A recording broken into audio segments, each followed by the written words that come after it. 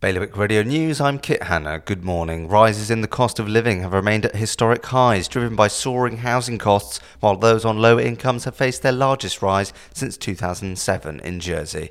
Meanwhile, a firework display to mark the end of Liberation Day celebrations looks set to continue for the foreseeable future, despite pollution concerns being raised by some Guernsey deputies.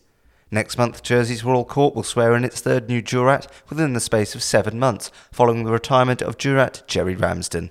And Guernsey Waste will run a garden waste collection trial this summer.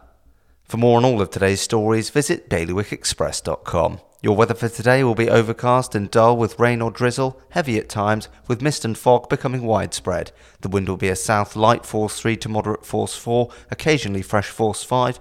High tide is at midnight across the islands. Bailiwick Radio News.